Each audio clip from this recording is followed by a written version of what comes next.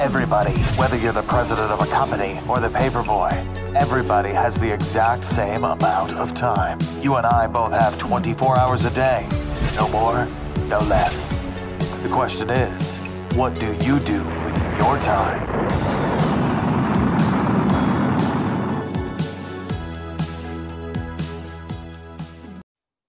Real quick, my friends, go get my new book. It's called The Power to Publish, and it's at the top of the page of zbooks.co at the link, My New Book. And it's going to help you with all of your self-publishing needs. Okay, back to that podcast.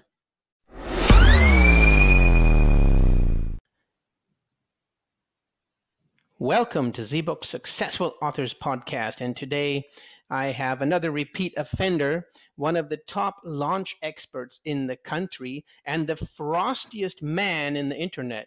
Help me welcome Tom Morkus. How you doing, Tom? Hey, Eric, I'm doing great. It's fun to be here with you. Yeah, we've been almost a year ago, or was it this year we talked before, and we couldn't cover everything because there's so much to cover. But first, I want to say congratulations on your new kid.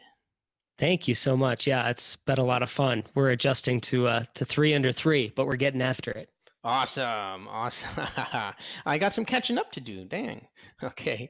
So let's get straight to it. I respect your time, and I know you're really strapped for time today. So lately, you sent me an email about immediately referable content. What's that? Sure. So it's just a way to maybe rethink content or how you produce content. And in the context of like when people are doing content, what do they want? They want people to read it, right? So content marketing is the idea of using content to market whatever you're doing. And it's so kind of nested within all the content we read all day, every day, that it's like the difference between content marketing and things like that, that kind of gets blurry. Bottom line is you want people to read your content if you're doing it. You need to make it that's actually referable, and it should be immediately referable. So it was basically making a case for this idea of creating content in a way that's immediately referable. So that doesn't mean necessarily trying to stay hip with pop culture, do what's happening on the news, trying to say, current events per se, but that could be one way to approach it. I like the more evergreen approach. It's like, when do people share articles in your space? What's the timing? In the world we're in, Eric, and you've seen this probably with a lot of blogs you read and stuff like that, kind of just seems like people just putting stuff out there, and you randomly come across it. Sometimes it's hard to make heads or tails if anybody has any strategy behind it, but it makes you think that it's just you have to produce content nonstop, when in actuality it's like the reason people are producing content should be in this case, besides maybe just the thrill or excitement to produce or because you love it, is to get people to read what you're writing. Mm-hmm. And so you want to think about the actual use case of when somebody would actually share that article with someone else, I think is a good way to put it. Not only so you think about writing not only from the lens of like it being useful for somebody and having purpose for the person who's reading, but also just like, again, that thought, it's like, would I share this piece of content with somebody in what context? Like, I have a buddy who's going through a challenge, so I'm going to share this article with them, or this is something funny or entertaining or relevant, I'm going to share it. So just kind of rethinking how you plan out your content, that would hopefully make it easier, hopefully, to create. I feel like content is really difficult and can become exhausting to try to like put a comprehensive content calendar together. Yeah. So I'm really just saying, hey, simplify it, make it easy, and just think about it from the point of view of somebody who would be sharing the article. Like, what's the context? When did they share it? And that should hopefully give you some framework to create more actionable content. I can attest to that because, the 80-20 law, Pareto, 2 of my articles on my blog get all of the traffic, like 100% of the traffic, and they are the most helpful how-to articles I ever wrote. And do you mind if I share your URL to your blog post about it? Of course. tommorkus.com/immediately-referable-content. And it's a really cool article. You have, the 6 precepts or components: relevance, usefulness, speaks the language, Non-obvious. I like that one. We talked about that in the last podcast we did, and easy to share, beneficial to share with others. So if people go to that URL I just talked to, you really give a great breakdown. But can we go over this non-obvious part again? So it's really just a matter of, excuse me, some thinking in terms of what. Well, let me just take a step back and say, again, if we're thinking about content and we want people to read our content, and then maybe there's some action we want to take after they read the content, to buy one of our books or, purchase a course, invest in our, software training, coaching, whatever. So we want people reading and then taking action afterwards. So again, to create better content, to get people to come, is thinking about in what context is it immediately referable, right? So that hopefully makes sure that you're creating content that is useful. So obviously I have a list of those things. That's one of the, it has to be useful. It has to have a purpose and it has to be for that person. But the next thing is, well, what makes it so that it's better than maybe what else is out there? Because then you're going to run into this area where, and I think this is where there's a lot of gold to be mined from content, where there's people that are ranking for things, for instance. Yeah, tell us about that gold. Sorry for interrupting, but now you got everybody's ears perked up. Okay. Right. All right. We're listening. Exactly. So you think about SEO, for example, and you think, okay, if you're searching something, the lion's share of the traffic goes to the top few spots, right? And you can see things that obviously then one of the strategies to apply to that is, well, you go long tail, you go for longer search phrases and things like that. And then you can rank for those things because, shorter terms and shorter words and stuff like that, they're harder to rank for, just as like a general principle, we'll say. Right. Well, when you think about that, it's like, so there's going to be other content, we'll say, that's also created and shared. Maybe that's even alluding to on the same topic. So how is yours different in a way that matters? That's one way to think about the non-obvious, because non-obvious could be a lot of different things. It could be actually you're highlighting a problem that nobody's written about, or they've only talked about in other contexts, or there's not a good blog post on it, et cetera, et cetera. But another way to think about it is just, especially if you're in the game where you feel like, well, somebody's already written about this, or somebody already has a great blog post on that. That doesn't mean you shouldn't. It's just do it in a better way, an easier way to follow. Do it with better instruction. Like there's actually tons of opportunity for creating better pieces of content that are more useful. And so then searching, when I'm saying with the non-obvious, that's at least one maybe more applicable way to consider it. Yeah. It's like, what's different? Like if you're just repeating things that everybody already knows to be true, then maybe that's not very useful. If you're just talking about something that's like, well, maybe 100 other blog posts have already written about, why do I care? And that's where you have to, I think about the non-obvious. Like maybe there's some angle here that you can take that somebody else hasn't addressed. Maybe it's for a specific type of person. Maybe it's for this or that. Again, it's the difference. It's trying to be different in a way that matters to the person who's reading. Yeah, I was thinking about infographics. Have you tried that yet? I mean, I've dabbled. But I guess it depends what you mean by, try, because it's like, again, is it like for a hack to get more traffic to our site, like to get more people engaging with our content than they would on just a typical blog post? I guess it would just depend in that context. Yeah, I'm just trying to wrap my head around the non-obvious thing. So I did with another blog, I have too many blogs, and I did an infographic for this one post, and it's starting to take off. So I was just looking at that again. So, maybe I should incorporate that as a system in all of them, because maybe infographics are non-obvious for SEO, but work. Guess I'll have to do some research. Well, I think that's a good, like where your head is going, it's good. And maybe we can riff on this for a second because, people might be thinking the same thing. So yes, in that context, it's also looking for, hey, listen, in any niche or industry, or so zoom in on whatever topic or niche or whatever, if you start searching for stuff out there, you're probably going to find patterns, right? Patterns of what people do and how they say things and how they talk, et cetera, just patterns. Yeah. And so the question is like, what if they're all doing something? I'm not saying do the opposite, but maybe test out the opposite or test out something that's different than what they're all doing. So one is just being able to recognize the pattern that's there. And then second is thinking, okay, what are they not doing that might be present in other spaces? You don't have to do a ton of research to do this, but you hear a tip like that, like infographic. Well, if Yeah. you're in a space where they're not used that much, Mhm. maybe that's something worth exploring. And so again, I look at it as like, if it gets the message out there in a meaningful way, that's different in a way that matters, then I think you're on the right path there. You're thinking about it the right way. So Okay, it's but yeah. presentation and all that is intertwined into this. Okay, but what's the difference between that and the next rabbit hole? It's just prudence, Yeah. right? Yeah. Just prudence. That's what I'm saying. It's like, so I'm not saying do the opposite. I'm saying maybe experiment with the opposite. Try it Okay. out. See what you think. That's Okay, I'm gonna do it, man. I'm gonna do it. I like it, anyways. And it worked on that one. It kind of surprised me, so I said, "Okay, yeah, got my attention. Now I'm gonna try it some more, and maybe a little bit more scientific and a little bit systematic." And yeah, okay, I like that. Great. So, a totally different question. Do you consider yourself a blogger, an author, or entrepreneur, or what? I don't even know. I guess I'd be dependent on how people introduce me. But You let's started say, blogging? yeah, I started blogging back in like 2013, Mm-hmm. 2012, 13. A lot Yeah, of so I've been people blogging started for a bit. blogging, and then they, evolve. Yeah, I mean, I still blog, but I've never considered myself a blogger. I have a podcast, but I don't really consider myself a podcaster.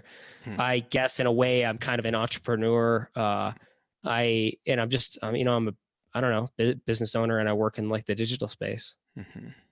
Cool. No, that's all right. That's I was just I think it was Ramit said he had an interesting story how he kept going to different parties and telling different things. One time he told them he was a writer, another time he told everybody he was an author, and the author resonated the most. I'm gonna have to find that and put that in the show notes or something. Yeah. Yeah. There's another And interesting. Yeah, go ahead. Go ahead. Well, I would agree with you. It's like, depending on the setting or the context, I might highlight something, about myself. So it would totally depend. Like if I go to a conference and it's a blogging conference, it's like, yeah, I'm blogger, podcaster, like those people get it. But I'm not going to tell somebody, in the general company, I'm probably not going to mention the blogging thing unless I'm having fun with it. Cause I don't think most people, your average person it's not really a thing in a lot of ways. It's kind of interesting. And I don't consider myself really in that context, because I know people who are like bloggers and like they make money purely from their blog. They're like affiliate, really good at affiliate and content marketing. Yeah. So it's just interesting. Where there's a lot of hats that I wear. It's just like you too, right? Yeah. I'm still juggling them, but I'm doing less and doing more at the same time. So, yeah, there's a really cool article on your blog too. How you dress. So does how you dress matter? So I don't know if I have an article on that, but I might have linked to it. I've had a couple clients in the kind of the fashion space, one client more recently in the kind of both kind of men's fashion, but for professional, well, not actually just men exclusively, but so just kind of fashion for professionals, but he also teaches leadership. And so, he ran a summit called the Leading with Style Summit. And so this idea of like leading with style, it's in terms, instead of like, say, the generic, like how to tie a tie or something like that, or how to look good for your interview, maybe that makes it more appropriate. He's zooming in specifically on like how to dress so you can increase your like influence, your persuasion, et cetera, kind of in a business context. And so it's a cool riff on it. And I think it ties into that kind of, immediately referable content a little bit. At least it could. But it's I don't know. As far as for me, yeah, I mean, we know dress matters. We know websites, the way we design websites, the way we design our book covers, the way presentation matters, because people do judge a book by its cover. So, do what you will with that. I'm not going to give any fashion advice. That's for sure. But I saw your picture in the suit there, yeah. So, do you like wearing suits?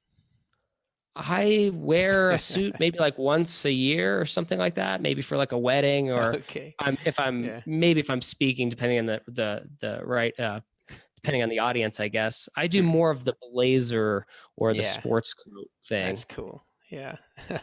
No, it's fun. I think it was really cool. Yeah, it was a part of an article. It wasn't the whole article. And I think how you dress also affects your mentality. it's one of those chicken and egg things, you know.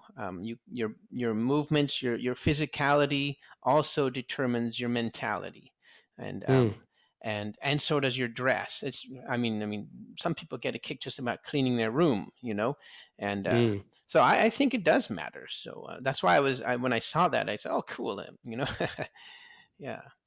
Yeah, you've been really active lately, huh? I saw your recent YouTube with Kyle Gray and Selling with Mhm. Story, and I'm kind of mad at Kyle because now I have to revamp everything. I've been doing everything wrong. I got to rewrite everything and redo everything now that I've been into his stuff, Selling with Story.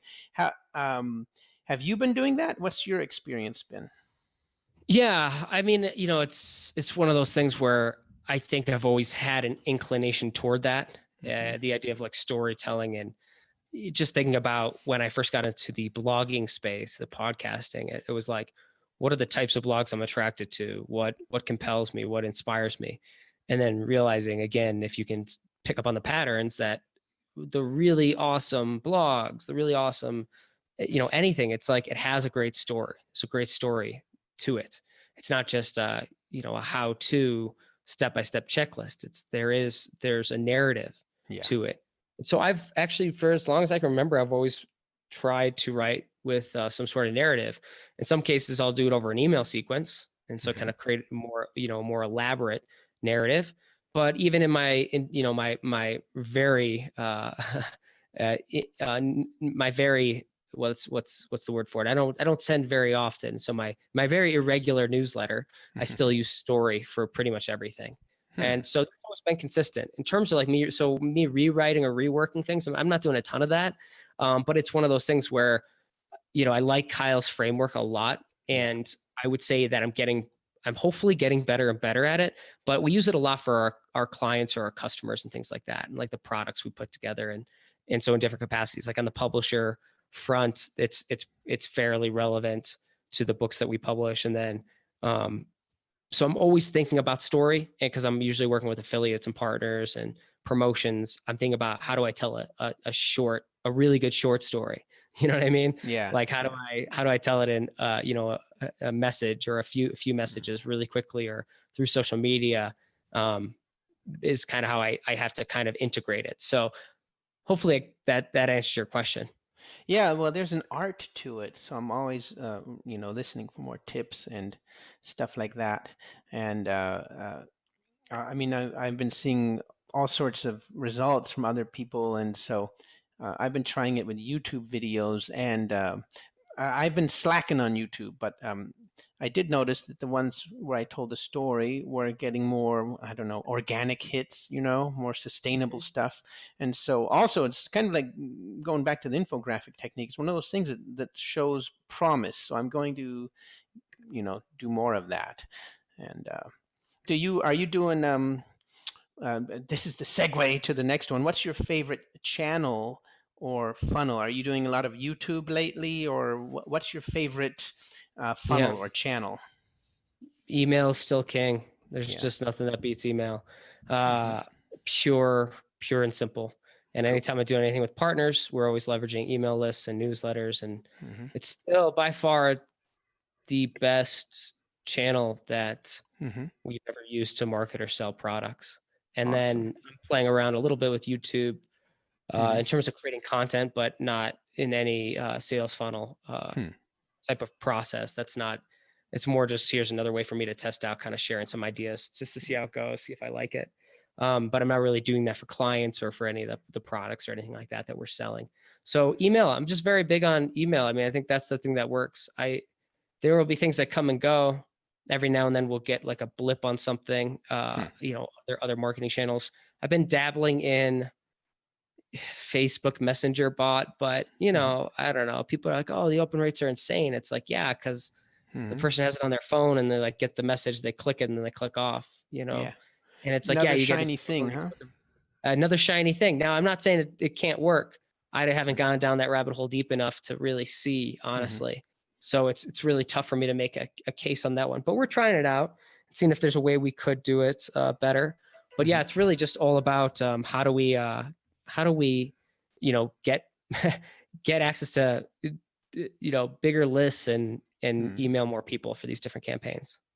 So now that we're on email, also my favorite topic, then what is the optimum length of an email sequence? Let's say you're your onboarding after they got your lead magnet or whatever it is.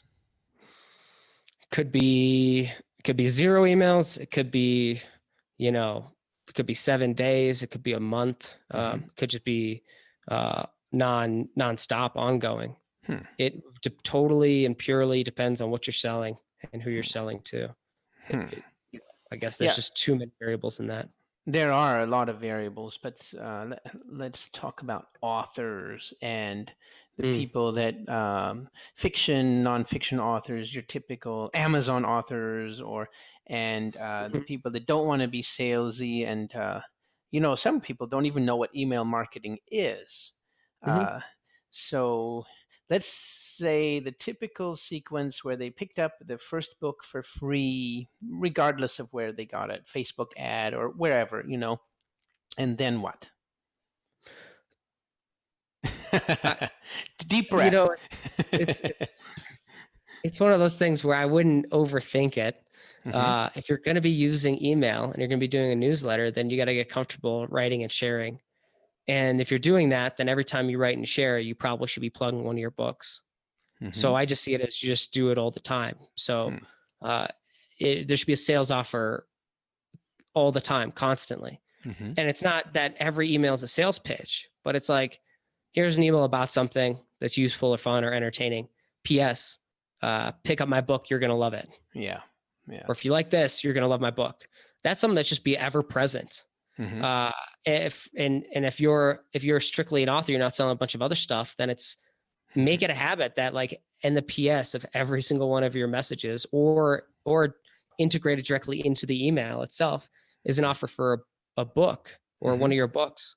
So you don't have to do a sophisticated email sequence for a book. It should just be constantly referring to it. Repetition is your best friend. Repetition is your best friend. Interesting.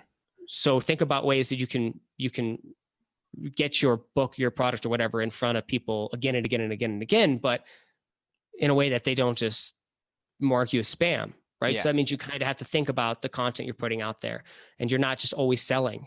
It's sharing useful, entertaining stuff, doing it in different ways, tying it into your products in different ways. In this case, if you're an author, tying it into your books. How there's so many ways to approach that, but there's no email length for something like this. It's just straight up, just get to the offer. I mean, I think your best bet as an author in a lot of ways is definitely build the email list, but then get to selling books constantly, all the time. You should always have an offer going out for a book. It doesn't have to be these big campaigns or anything like that, because books are small purchases. Most of the time people are spending under $10. So somebody could buy that anytime. You don't need a major setup. It could be the right message sent the right way that somebody's like, I've been meaning to buy that. Now I'm going to buy it. And that's the type of, that's the game you're playing. If you are a writer and you want to be kind of a full-time writer, just writing books, then that's how you would leverage an email list, in my opinion.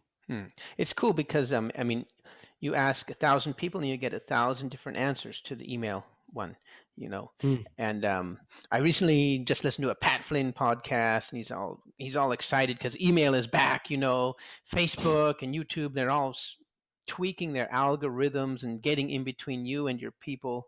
And email is, that's sounds your like list. Sounds like something that somebody's been saying for a while here. Yeah. Yeah. I wonder who the frostiest man in the internet, huh?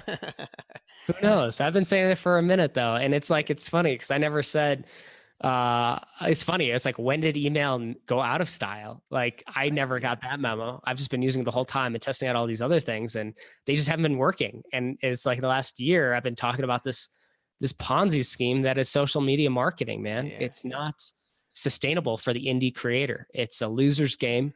And unless you love it, you shouldn't even waste your time on it. Yeah. Well, one of the big guns that kind of said it, is Frank Kern.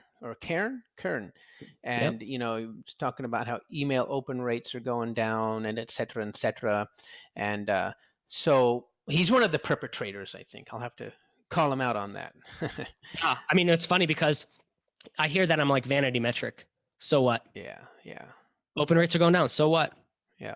Like if it's still the highest income producing channel, Mm-hmm. then it's not gone, and then it's like, oh, wait, then there's just a case of, well, did your emails just get boring or sloppy, or Mm-hmm. you did just become a promotion fest? Because that's where that's where it evolves into as well. Well, People start making money from it, and then they just promote all the time. Yeah. Yeah. Yeah, exactly. Because I noticed also, you always hear people saying, "Oh, I make the most money on the back end," and I've made a lot of money on just reminder emails. The sending to non-opening people or something like that.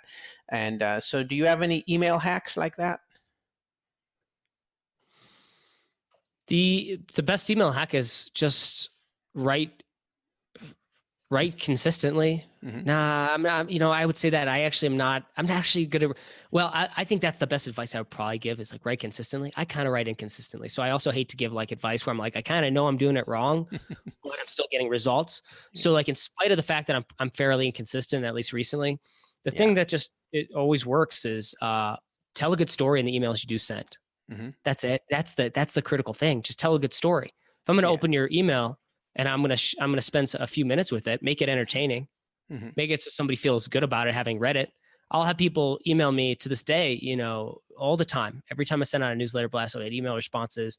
Sometimes it's people who've never said anything to me, but it's like, they'll say something like, Tom, this is the reason I still open your emails and I've been subscribed to you for like 5 years. Yeah. And it's not because I'm sharing anything groundbreaking. I think maybe I'm framing it in a way that's useful and palatable and helpful. But I think the real thing is I'm just, I'm trying to tie in useful stories, and I'm trying not to sell all the time. Yeah. I might write references to my books, but I'm not like hard selling all the time. In fact, I've really scaled that back. But it's like, it's interesting, tell interesting stories, and then tie in a lesson learned or a how-to or what the next step is. But it's start with a more interesting story, because that's where people get petered out and get bored. I don't think you can do all the little things to get somebody to open up your email. Like, oh, should we do an emoji, or should we add more spaces after our, PS so people don't unsubscribe, or all these like little things. And I don't know, they're not bad. Like, I guess test them out or try them out, whatever. But like, really the thing you should be thinking about is how do you tell a better story, and how do you do that more consistently? Yeah.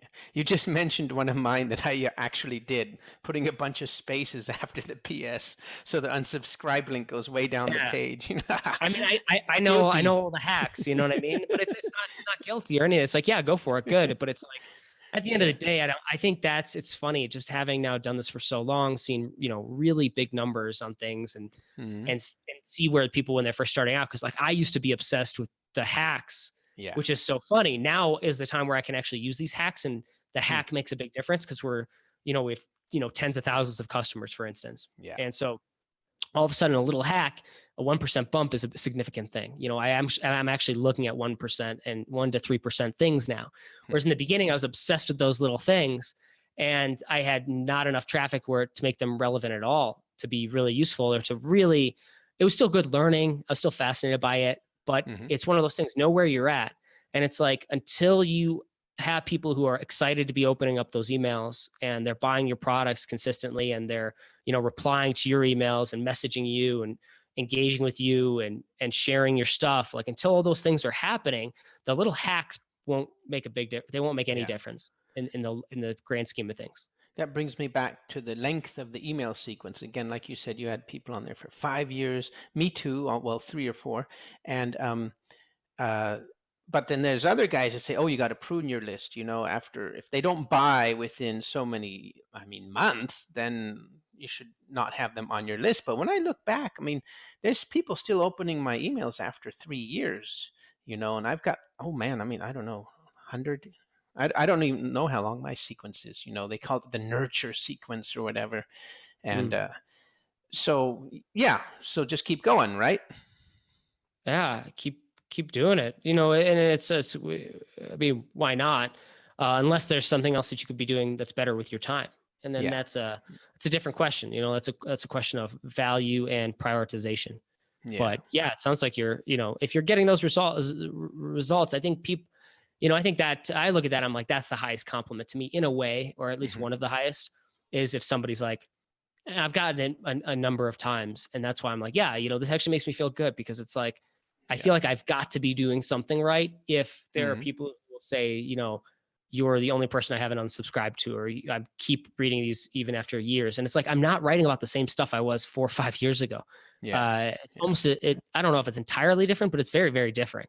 And that's, then it's kind of strange why somebody would still be on that email list. And yet they are, and it ends up being sales for all sorts of new stuff in the future. I'll have people that are on my list for 4 or 5 years, and then they come out of the woodworks on a specific offer, a specific thing, because it's the right time, it's the right offer, it's from the right person, et cetera, et cetera. So it's, a lot of the stuff is just the slow build over time. So just, keep doing what you're doing, and focus on the story, and being entertaining and useful.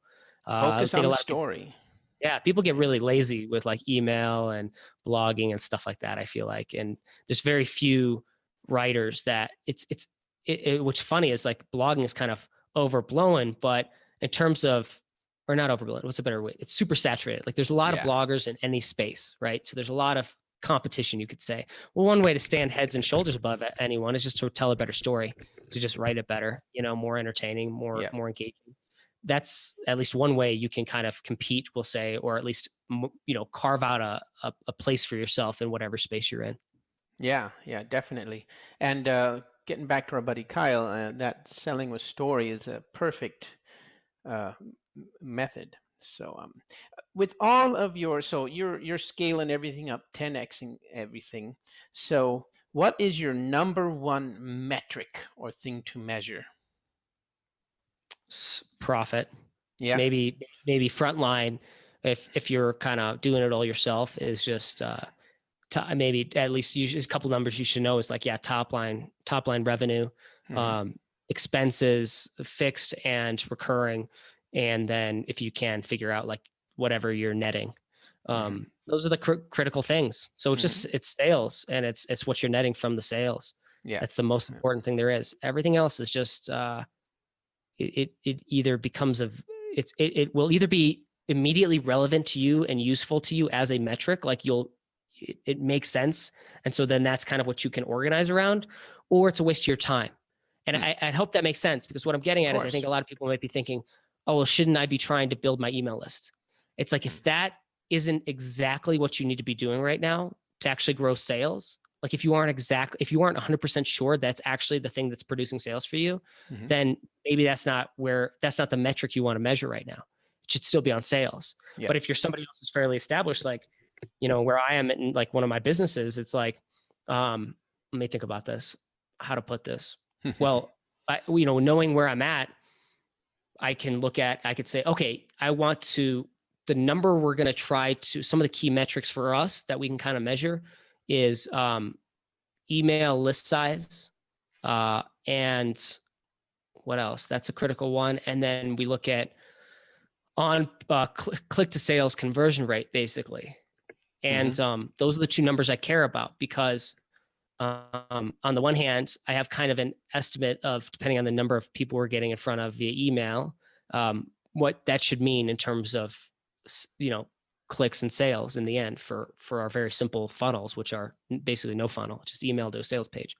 And so those are the things that I look at and that I measure it, because, okay, list size, that's good to know. I have an idea. Okay, this is maybe the if everybody has average open rates and things like that, like there's a ton of variables, but let's just say we do some averages, and we've kind of figured that out recently, and we have a pretty good equation for it. Over time, we've built this out. But I can know if I'm going to get in front of 1 million people via email, I can comfortably predict the amount of sales we will have.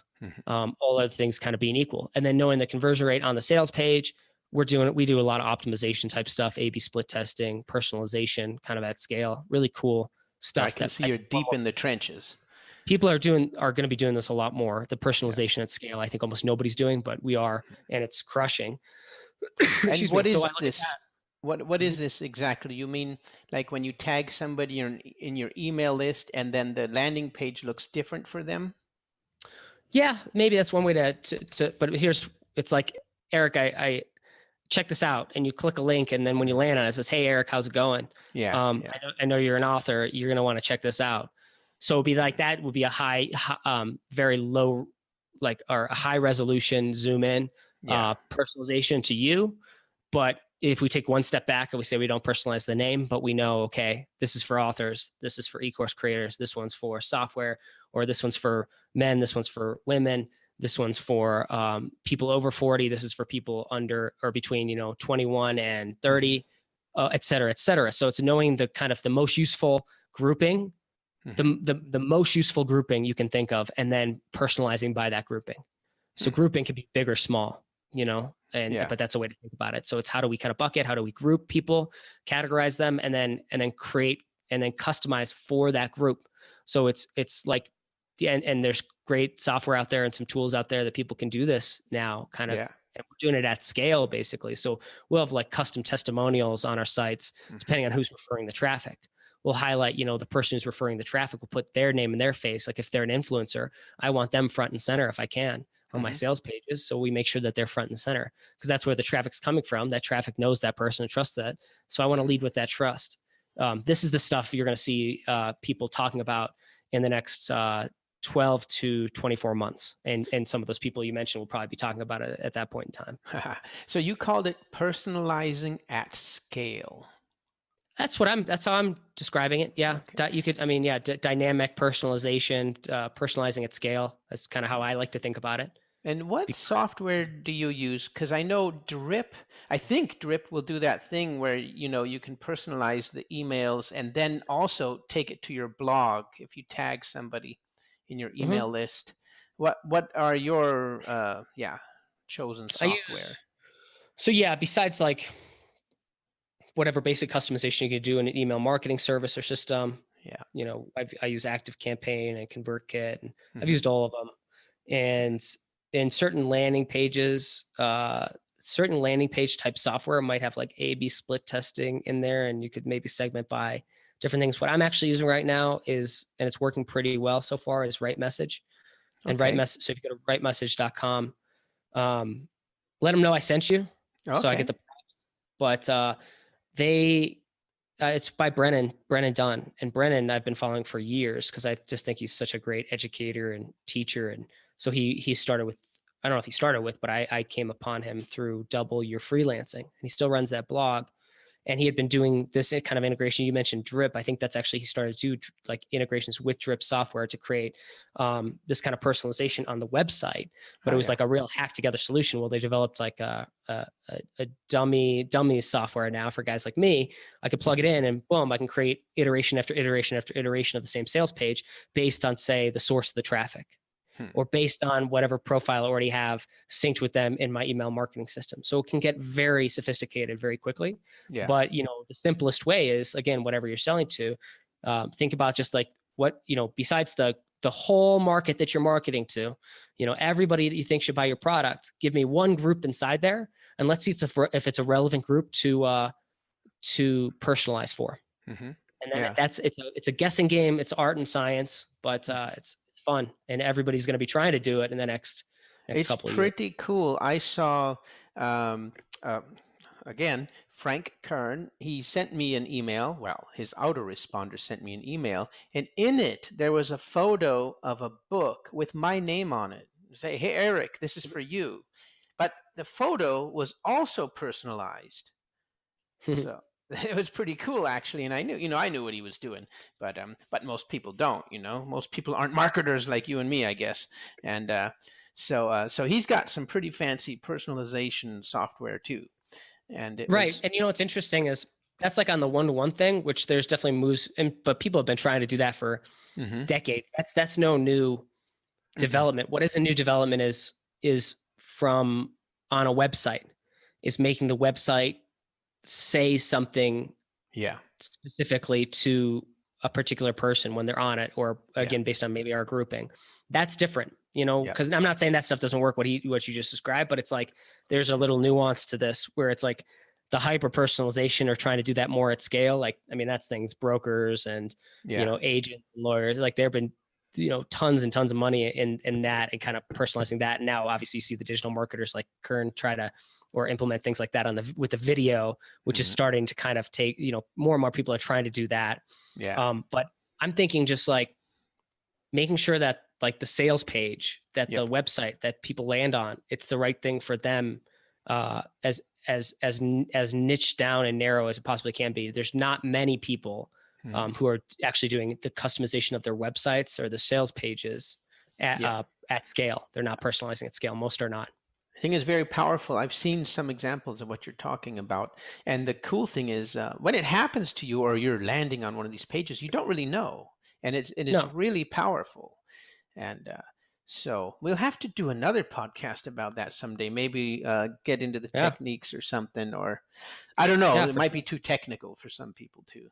But well, it's more actually, what would be better podcast than how to do it, which you can figure it out on the tech side, but it's more like, what are the elements worth personalizing?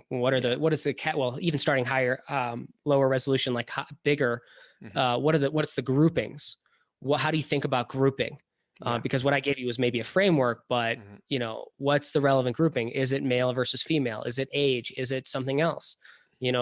That's where you'd run into trouble with something like this, because literally the possibilities are endless, or as endless as there's so many that it might as well be endless. And so you don't want to get down a rabbit hole personalizing for groups that don't really exist, or, it gets into this whole thing, because it's almost like taking A/B split testing and then just, igniting it on fire. Because then all of a sudden you could have dozens and dozens of variations, and then it becomes a very different thing than, A/B split testing. So you have to know why you're using it. You have to think about the grouping and categorization, and then you have to think about the implementation. So how do you build your pages, build your site in a way that can organically and dynamically change for the user? So there's a lot to think about, but it's probably the thing I'm most interested in right now. And next big thing, huh?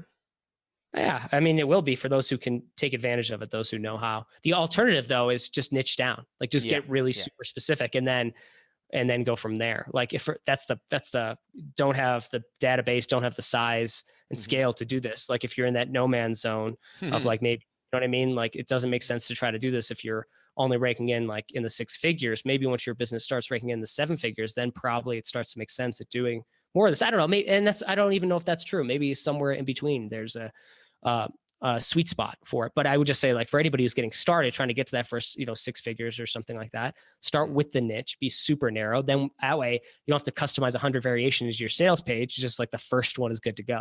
That's the way to get started. I highly recommend, that book Ask by Ryan Levesque. And that's a way to make sure that people get on the right landing page. I mean, that's powerful enough as it is, and it's not too teched out. And but I respect your time. So I did want to cover one more thing before we go. Let's talk about podcasts. You're still podcasting, right? So why should someone podcast? If you are interested in a subject you want to learn, you should start a podcast. If you're in a space where networking would be useful to you, knowing certain types of people, you should start a podcast. And if you enjoy either presenting or talking, that's a certain type of podcast for sure. You should consider podcasting. Or if you just like to, interview or have conversations with smart people, another great reason to start a podcast. So it would depend if you fit in one of those categories. I wouldn't say that everybody should do it, but yeah, probably everybody should. I mean, if you have any, there's just there's so much value to it. Yeah. So what's the biggest thing you've learned from podcasting? That everything is a slow build, and that the biggest wins come over a period of time, and you don't see them coming, and you won't be able to predict them, and you can't organize for them because you don't know what they are, and you won't be able to see them. But that just by doing little things each day or each week, each month, and kind of getting stuff out there and building a portfolio and a track record and being useful and consistently growing, bigger and bigger things will open up and present themselves to you. And if you go in there transactionally, or you're trying to get an ROI from a podcast, like in 90 days, it's like, good luck, go for it. That's not the game I'm playing. And I wouldn't encourage it per se. Yeah. So you're going to keep podcasting. Yeah, I've thought about starting other podcasts because there's other interests I have. I just don't have the time. Yep, there you go. But yeah, so I'm going to keep doing this one. It's broad enough where I've been able to take nice privileges with the types of people I can bring on. Mm-hmm. And so anyway, I don't know if that makes it better or worse, but it's just been my thing, you know. I still enjoy it. I still get to talk to people about interesting things, and it's been good. It's been very good. I like it too. I got the bug like you. I could think of, oh man, I wanted to start so many, but yeah, you got to narrow it down. You know, you can't do 5 different podcasts. I mean, yeah, I have to think of the kids. You know, literally. Exactly. Yeah, cool. So what's on the horizon for you? This is it, man. I'm in the trenches. It's just like for me, you know, we're building, we're growing, and it's just one project after another, one campaign after another. And who knows where it will go. But so what's your main project right now? So InfoStack is growing pretty well. I'm really excited about InfoStack and where that's going to go. So infostack.io, and we curate collections of digital products, tools, and resources for specific professional and personal kind of goals and hobbies. So things like for writers, if you want to write or publish a book, we've got Write, Publish, Profit 2.0 that we release once a year. And then we have, let's see, we're doing another one for side hustlers, people who want to start making money on the side. We're doing them in a bunch of different spaces, and we're just kind of testing out the waters with it. We've done stuff in health and fitness, different diets. We've done, you know, very niche focused kind of collections, and we're just experimenting. But like, if you want to, and then what we do is we curate these things. They're thousands of dollars worth of value, and we usually make them available for under $50. So it's the kind of thing where they're limited time. So you got to sign up for the list. If you go to infostack.io, just click on like latest deal. And if there's not one running, it'll just send you to the newsletter and you can sign up, and we'll notify you the next time we roll one of these things out.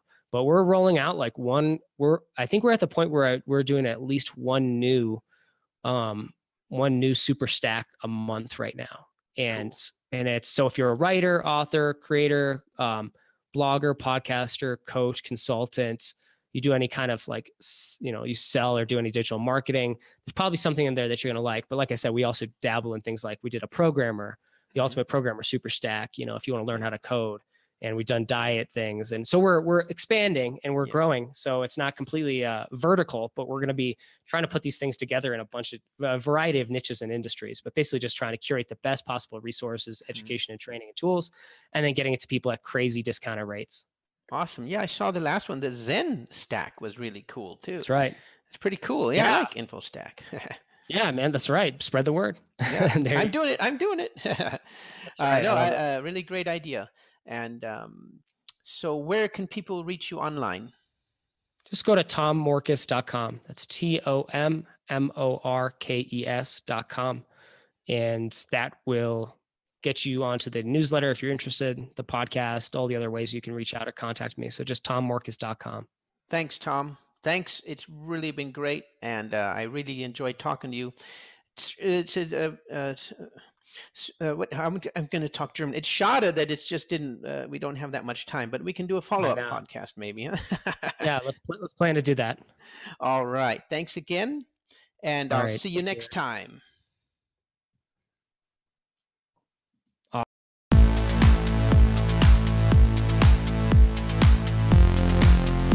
Okay, my friends, if you like that podcast, then remember to go to zbooks.co and go get all the materials to start your authoring career. We have a 7-day challenge every week, so there's no excuse to not finish your book. And remember, please go to iTunes and upvote this podcast and Google Play. Okay, I look forward to seeing you at the top.